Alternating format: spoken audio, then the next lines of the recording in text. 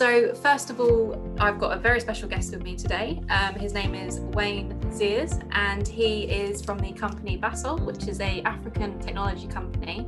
And for today's episode, we're going to be finding out a lot more about him, the company, and some quite interesting information to go down. So without further ado, Wayne, how are you doing today? Hi, Charlotte, and I'm doing good, and thank you for having me on your show. Oh, not a problem. How things were going at the moment, I wish this could be, more of an in-person conversation, and lockdown just seems to be not fun at the moment. Yeah, and it's so unpredictable. We're in sunny South Africa at the moment. I was in London. I arrived into lockdown into London, so it was quite interesting in December, but finally got back to South Africa. So at least, a bit of summer for the meantime. I'm looking forward to spring, and then hopefully we can have a bit more fun with some sunshine. So Wayne, obviously, I suppose just for a lot of our listeners at the moment, I can imagine that some of our fintech listeners have heard of the company, obviously Basalt Technologies. But could you just perhaps for a moment introduce yourself, your role at the company, and I suppose a bit of background information? Perfect, thank you. So I'm the founder, CEO of Basalt Technology.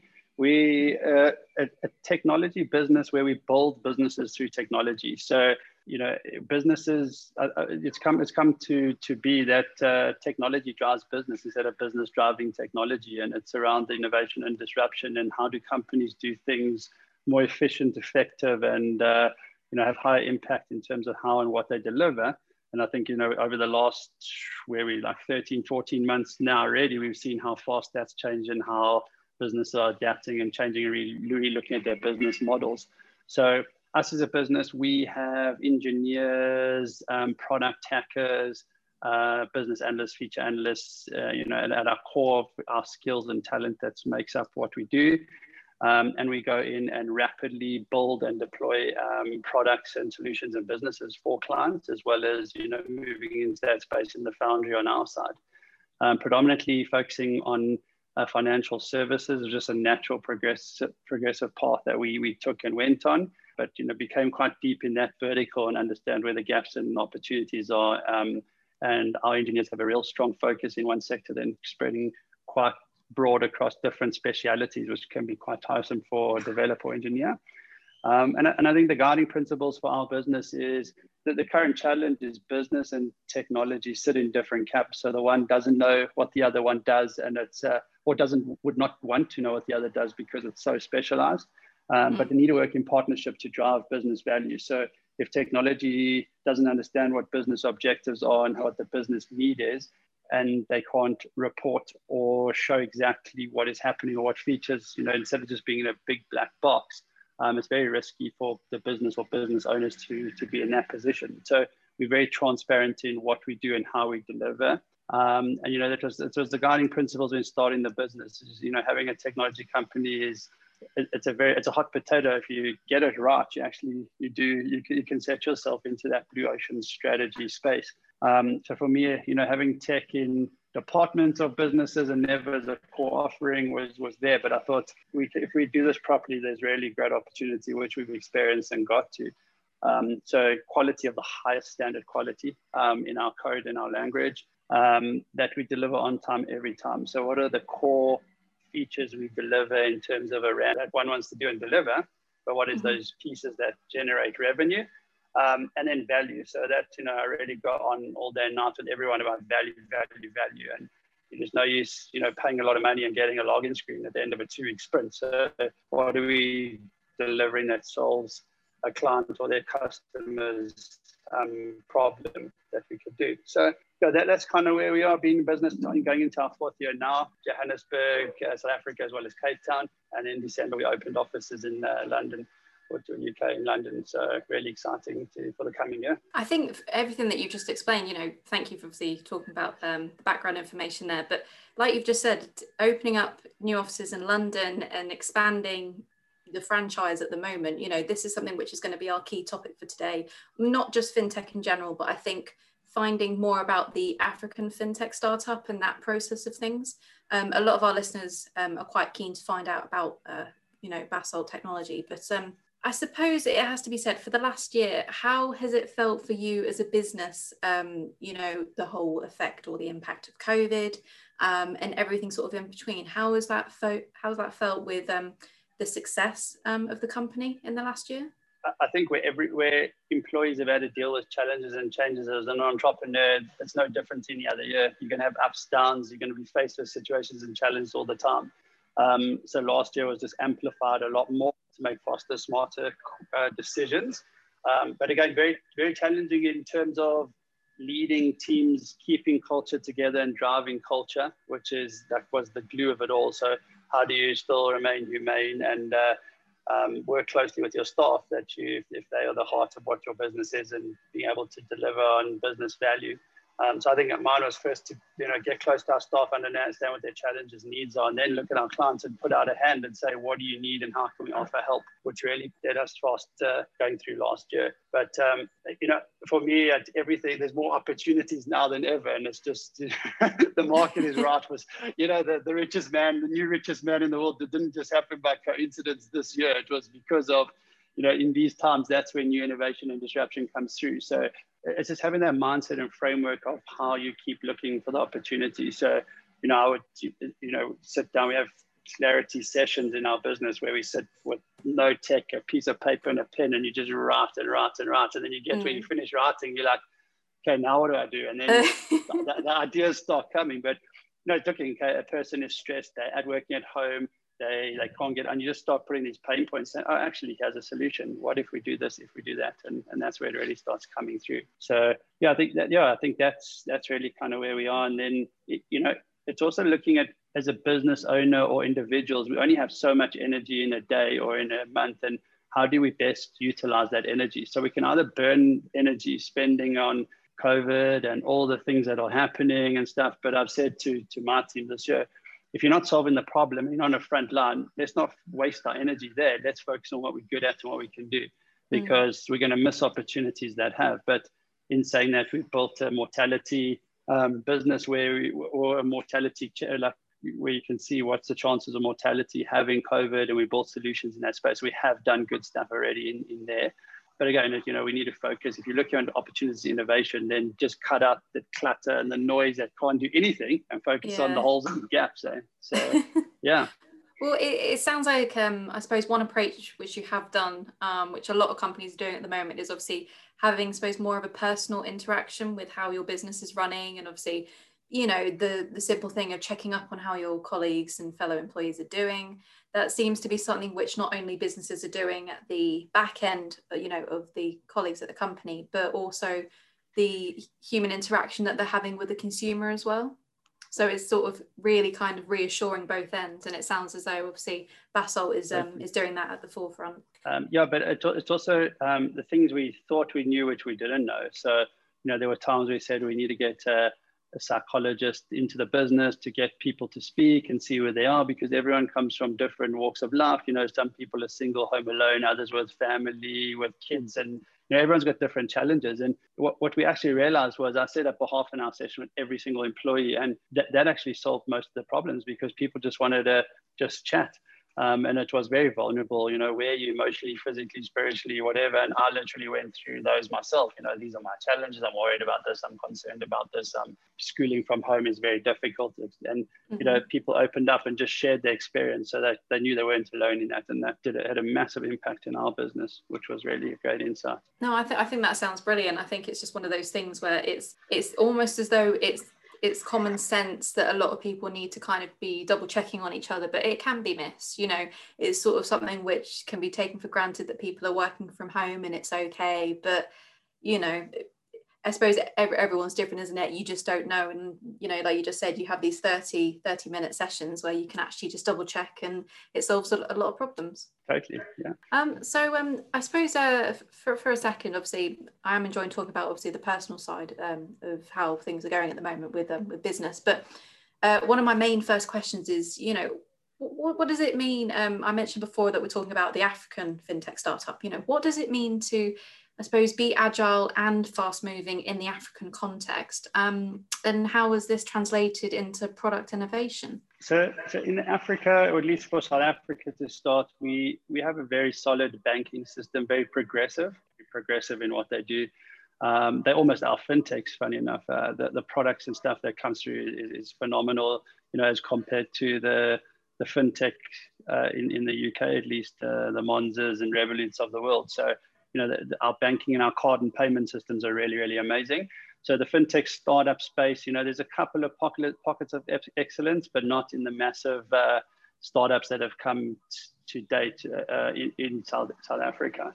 But it's starting to bubble and brew, and it's also looking at the context of the local markets as well in each market. And on the African continent, it's very cultural based. So how do you build businesses around cultural nuances, which is very interesting, and also taking into consideration that the African continent skips certain phases. So, they never went from desktop tablet to mobile. They skipped like the tablet phase because it went so quick. So, and then also looking, the cash, it's a very cash heavy continent, a lot of cashless payments and Visa, but there's also solutions that can be looking at how do you collect and deposit and fast track cash on the African continent, so the spaza shops or the shebeens, which is your off licenses, as you would say, right. It's an $800 million unbanked industry on the African continent, and so it's a huge opportunity. So they're sitting with cash. So how one of the solutions we had was using applications in order to flash cash to pay the suppliers, so that you can shorten payment terms, and there's great insights around that, and using it in the informal market, or the main market is what we call it. So yeah, there's really, and also the economies of scale. So I think it was at Africa Tech Week, I think it was 2 years ago, I met a guy in Nigeria, and he said, I built this app in October. It was in January, February. And I said, that's amazing. How many subscribers? And he said, 11 million. And I was like, what? He's like, yeah, but there's scale, and there's so many people on the continent, it just goes so fast. So the take up is so much quicker than, established or developed worlds. It does sound like something which I think at the moment, but it has to be said, the innovation side of things, especially with different technology companies that I've spoke to, whether it's fintech or just technology in general, it seems to be very fast paced at the moment, that it is kind of any bit of innovation that's happening. It's almost, I don't know, would you say that sometimes actually an idea that's happening or a process that's going on, 1 minute it's kind of in production side of things, and the next minute it's taken off, and it's immediately sort of, you're seeing the effects of it? Yeah, it's totally. So I think it's also the, how do you put this right in an interesting way? So less red tape or compliance and compliance around items that need to be done, because instead of worrying about what can't be done, we're looking at what can be done. So I think in developed worlds, there's so much about, how do you keep the risk free and the data and all that. Not to say that everyone breaks rules, and in a more agile market where there's less there's more space to play, shall we say. So, while other institutions are potentially looking at why they can't do it, we're already delivering the solution around that. And, that's always the challenge with corporations as well, because, risk is more important, and risk drives bigger decisions, because if something does happen, it has a big knock-on effect for the business. But how does one ring fence that into a startup mentality and solution, and then obviously fast track that and take to market? And a lot of what we look at is, I would say that innovation from an African context compared to, say, European or British it's less about a couple of people sitting in a room and say, imagine that, or this would be a good idea, or I've seen an opportunity. It's innovation from necessity. People are thirsty, people are hungry, people need electricity, people need water. So, experiencing and living it, and then saying, well, okay, if we don't solve this, the knock-on effect is so vast. So how do we look at these solutions? And I think you have to look at those because there's such a demand, or, life-threatening or saving individuals' livelihood. So it's also rewarding as well. So it's quite exciting being in that space. Absolutely. It sounds it from what you just explained. This is something which, I know if it was me personally, I would just love to witness the sort of success that can happen just from, something which starts off as just a simple idea. And then actually it's kind of out there for the eye to see. And I can give you a great example of that I experienced firsthand. Was my nanny needed a laptop. So being in South Africa, she needed a laptop for her daughter who's in Malawi. And if she didn't have that laptop, she couldn't be schooled because they didn't have the facilities or the structure in order to, which again is an example of how technology fast tracks certain content and regions as well. So, it was late at night. I opened the cupboard and then I saw laptops, iPads, phones, all the secondhand stuff that everyone has. And I was like, wow, if I have this, imagine what everyone else has. Not to realize what organizations have as well. So I just started tapping away and chopping out like what are the insights and the need, and sent it to my team the next morning. And 3 months later, Tech Relief, our MPO, was launched, where we collect and redistribute devices, laptops, iPads and whatnot, put educational tools and platform on, and then redeploy those to children so that they can learn off that. And not in a capitalistic way or generating revenue, it's just because there's need to do that, and it's something we should do. And then our engineers just go wild with innovation and disruption, not because it's like, oh, you have this amount of budget and oh, you can't do this and can't do that. No, you're actually trying to solve someone's problem and laugh. But whatever you do, if you're building a blockchain around that, and it's interesting. Someone said to me, well, you can't really connect the donor to the child because there's child trafficking and whatnot. So I said, well, that's incredible, because that's more than, as an entrepreneur, you see opportunities in everything. So I said, well, that's great, because we'll create a blockchain and use the devices to obviously prevent child trafficking. So we set up a network where one device / child can protect the next, and track for a good purpose and cause. Just going through that journey, you can see where the innovation starts again, which is, and it's rewarding. I mean, what I will say is with what you just talked about, something which I think at the moment with creating, I don't know, the impact technology is having at the moment, which is really essential needs which are happening, or anything to really improve how education, learning is going at the moment, and to actually see that as an opportunity or a window to say, actually, this is how we can create something which is a lot easier for children, whether we're saying at the moment globally, who are needing those resources. And you can actually just sort of, I don't know, make it easier, I suppose, or, just really help something which seems to be like a national emergency on that front. Really. And even looking at that, as we get barriers, we look at those solutions. So we say, well, now these kids have got laptops, but they don't have broadband. So they can't afford broadband. It's a lot easier to go to Google and say, let's incorporate balloon technology to give free access to. And then we start playing in balloon and we start working in that space. So we really get into, we haven't as yet, but it's a great example of, a corporate saying, well, let's do balloon for a certain reason for our business. It's a quicker conversation, and opportunities are far quicker, executed because of such a reason. And that's amazing what we experience and find. So.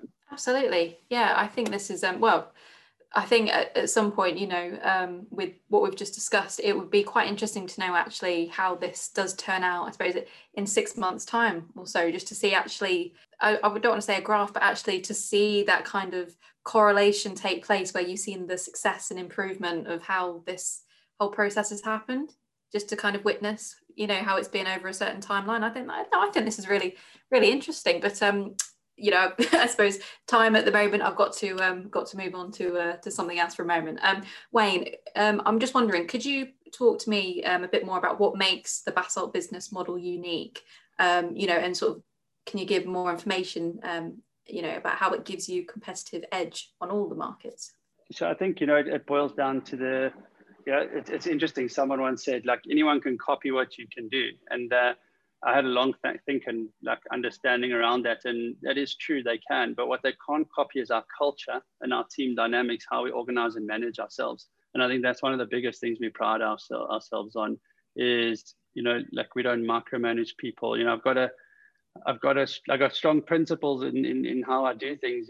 People pay a mortgage, they drive a car, and then they go to work, and they should be able to get their work done. No one adult should be babied at work. And I think, if you, with a good giggle, in corporates, people are micromanaged and watching. Why didn't you do that and did that? So when people come into our business, you're an adult, you get your stuff done. No one's going to question it, if you haven't, obviously, but you get to deliver on your value and what you want to put out. And I think when you get a lot of people doing that, you really get some special magic, which is what we've seen. So that's a really great example. And the other is, I've been asked who's your competitors, and I haven't really looked at the competitors because I'm actually trying to see what is my customers' pain points and what are the jobs to be done through our customers. So if we're solving those problems, we're actually unlocking opportunity, and that's where the magic is again. So really seen great opportunity around there, and being able to deliver technology rapidly. So it's very difficult to do that when you're an engineer and you're building a bridge. It's calculated, you got the instructions, what it needs to look like, the architectural drawings and whatnot. But doing code and technology in that sense, you're understanding as you're going along. It's very complex. But if you can get fit and smart at doing that, word of mouth spreads as it has for us, and everyone wants to get stuff done quickly and with the highest level of quality. So that's kind of a bit of what the magic to us is. And I've also learned that you can have a really skilled team with really arrogant individuals who think they know everything working together, and they won't get as much done as a down to a team that is open to sharing learning. And the collective of that, they have a much better velocity in work deliverables because everyone's learning off everyone else. So team dynamics is also as critically as important as knowledge and skills. So, yeah. I was going to say, that's something which I think when you've sort of hit the nail on the head there, that it's companies which think they can kind of replicate or at least try and copy how a certain company has a process and a format, but unless the right personality or the right process is there, it's not exactly a copy and paste format that you can have that can prove success. You've got to really put the work in to see how everyone can collaborate with one another. And with that being said, sometimes looking at your fellow competitors, if you're proving the success that you have, then of course anyone that's going to see how your company is working is they're either going to try and see what they can take from you to see how they can make themselves better, or actually they can just appreciate and see how much further your journey goes. Totally agree. Yeah. So I'm just thinking, if we could take a moment for you to discuss some of the complexities of African business. I know we talked about a little bit before about obviously the business in the African context and obviously moving to the UK with the business in London. Could you just talk a bit about the business and society that has given rise to innovation through necessity? So, interestingly, meet with entrepreneurs in London. Funny enough, the Zoom meeting entrepreneurs in London in December. What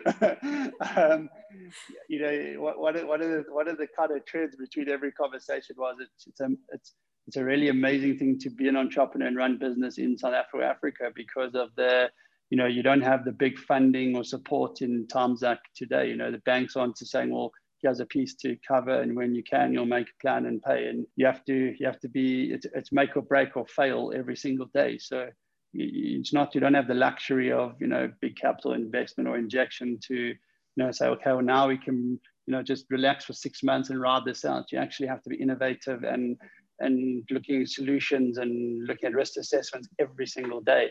But I think that also in turn keeps one quite fit and on edge and aware and alert than just, laying back and saying, okay, well, when this year's done, we'll look at some smart things, to come. We actually will, we have to look, say we got 15, we got 30, we got 40 people available, depending on what it is, and what are we actually going to do with these individuals, or what do they want to do? Because if we can't do tech, what is the other thing we can do to make money to keep going? So do we build a product, and do we look at the current situation, and do we diverse and put some people and clients building fintech financial services? Do we look at health tech and look at something that the market needs and wants right now?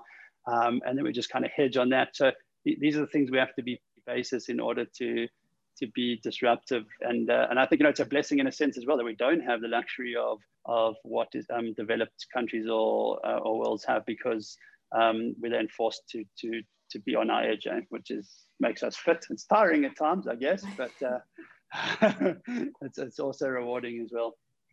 Yeah, I think I have to be honest, it is quite exciting sometimes when you are seeing, I suppose, startup companies versus, bigger corporations, where you see the journey take place and actually proven success over time, whether it's, you're 1 year into your journey or 5 years, and you're actually seeing it kind of build from the bottom and work its way up. I think sometimes that's more exciting and I suppose interesting to witness, you know, whether you are a consumer or someone or a fintech expert in the industry, like yourself, where you see this take place. It's almost as though you are still seeing that journey or the human side of actually how the company has worked through it, compared to sometimes bigger companies. Yeah, so bootstrapping a business and what that means and how it works is very different to taking big capital investments and then burning it down. It will make or break. When you're bootstrapping, failure is not an option. You actually don't have an option. So if you start out and you keep going like that, COVID is challenging, but it's no different to failure is not an option either again. So it's in retrospect and looking back, it's a good thing to have, and it does drive a lot more innovation and disruption as well. Yeah, I think it's something which, like you just said, COVID can just be one example. There can be so many different things that kind of affect, a year of a business where it kind of you can have your dips, your ebbs and flows. But sometimes when it's the proven success, you can sort of look back after, that year or that journey and kind of look back at the picture and think, actually, we did okay. Like we got through it and we're moving on to, new things. And I think this kind of really kind of goes with my next question for you, Wayne. You've talked a bit obviously about how you kind of have a sort of mindset, of a process going on with your work.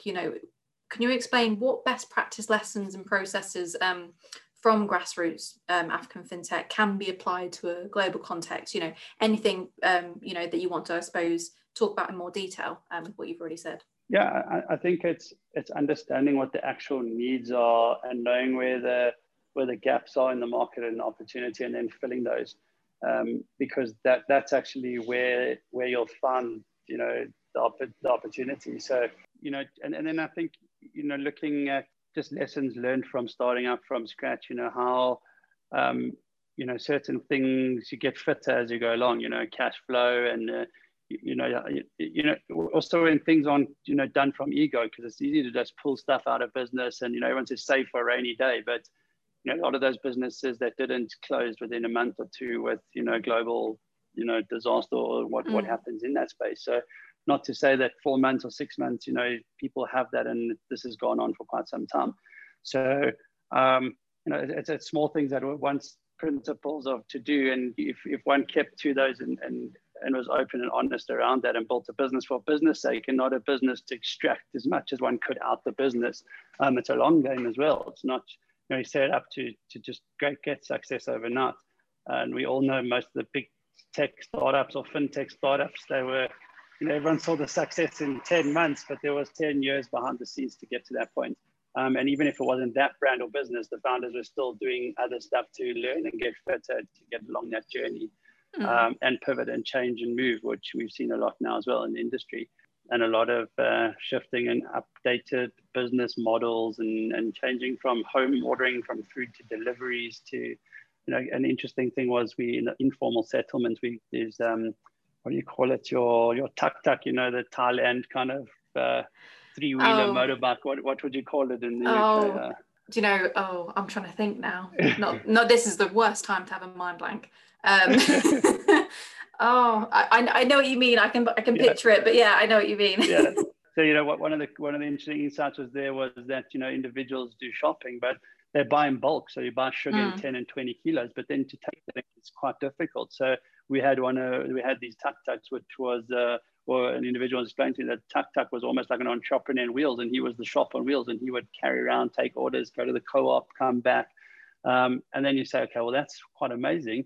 But now, how do you take that and do like a e-lay-by or a payment solution using that on the move? And you've got a mobile teller machine almost in a sense as well. So there's another whole solution in itself. So yeah, it's just interesting insights around how one sees these things. And then, you're talking about masses in numbers, so in the millions on a settlement or a community in that space. So yeah, once you get uptake on that, it just skyrockets.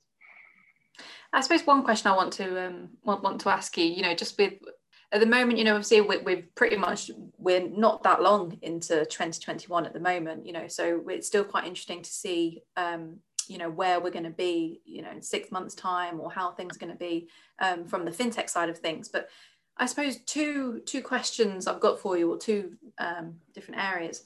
Could I ask, where do you see, I suppose, the company in a year's time? And also where you see actually the way African fintech startups are in a year's time? You know, do you see that kind of both having proven success of how it's going to be having an element of just developing and improving the process, or where would you picture things in a year's time? So for us as a business, Basalt, we become quite fit in innovating inside and outside of banking institutions, even with moonshots teams and sponsored by bank, using bank as the mothership to learn and get insights to then build on the side, and then core banking inside banking. So we're very good at core banking legacy, which is a whole minefield of itself.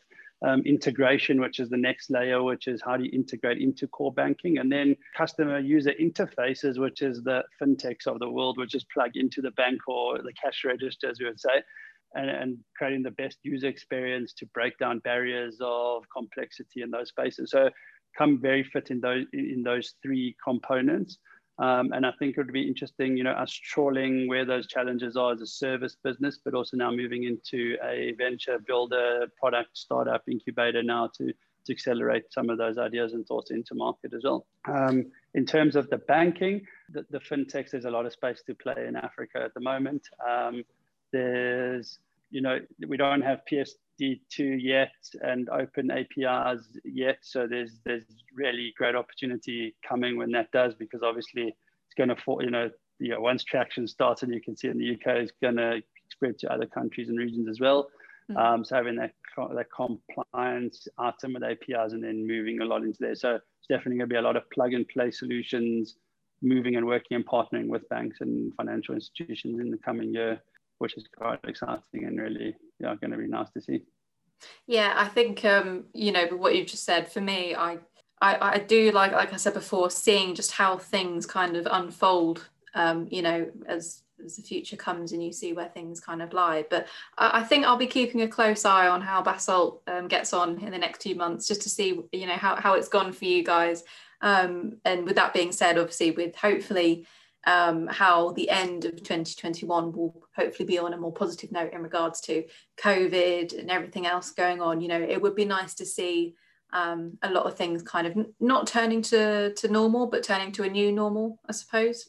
But I've got one final question for you today, Wayne. Again, we've mentioned in this conversation that you've recently opened UK offices and have signed UK clients as well.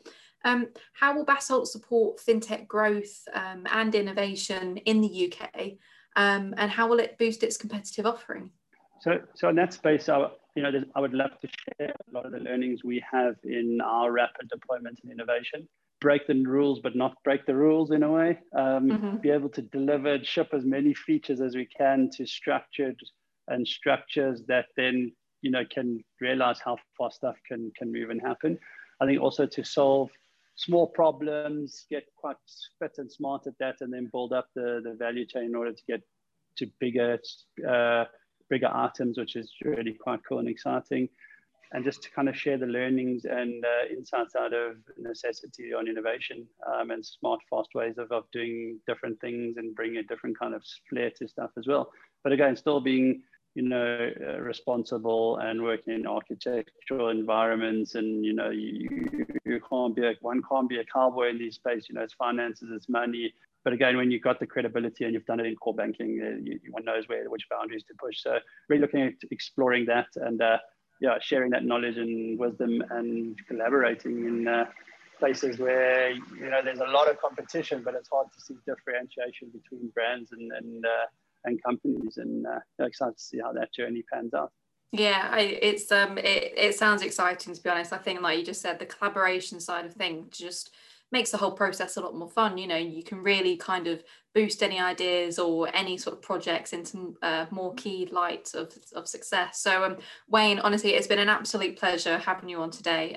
But before I suppose we do come towards the end of the podcast, today being the main focus, obviously talking more about fintech on the African context side of things, but I think we've covered a lot of information from this as well. There are some of our listeners that obviously are aware of your company, because a lot of our listeners are fintech experts like yourself, but a lot of listeners as well, obviously they're still trying to find out information about fintech. So would you say perhaps maybe, is there any bit of advice that you would have for fintech experts like yourself, either with successful companies at the moment, or on the other hand, people that are still trying to learn more about this? Is there any advice or tips that you have?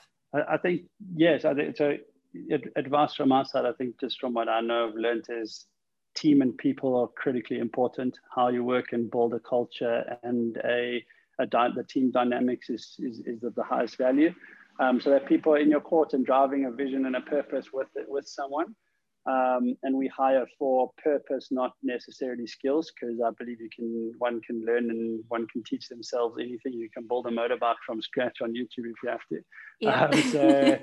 But you can't employ someone to be more positive, more creative, more enthusiastic. Those are key components that someone brings to a company. So really keeping an eye out for those pieces, and then working on how do you put a good team together to rapidly deliver. And then knowing when something's not going to work and stop, then keep flogging a dead horse, as they say. So being honest and open with oneself to know when to call it and when to change or look at something different, and not running on ego. Like in our business, no one is greater or less or more than anyone else. Everyone has a lot of value to add. It's again, it's principles that we have. An intern is not intelligent, they just lack experience, but have still great solutions and answers. So how do we utilize that flair and that energy, and then bring it into our business?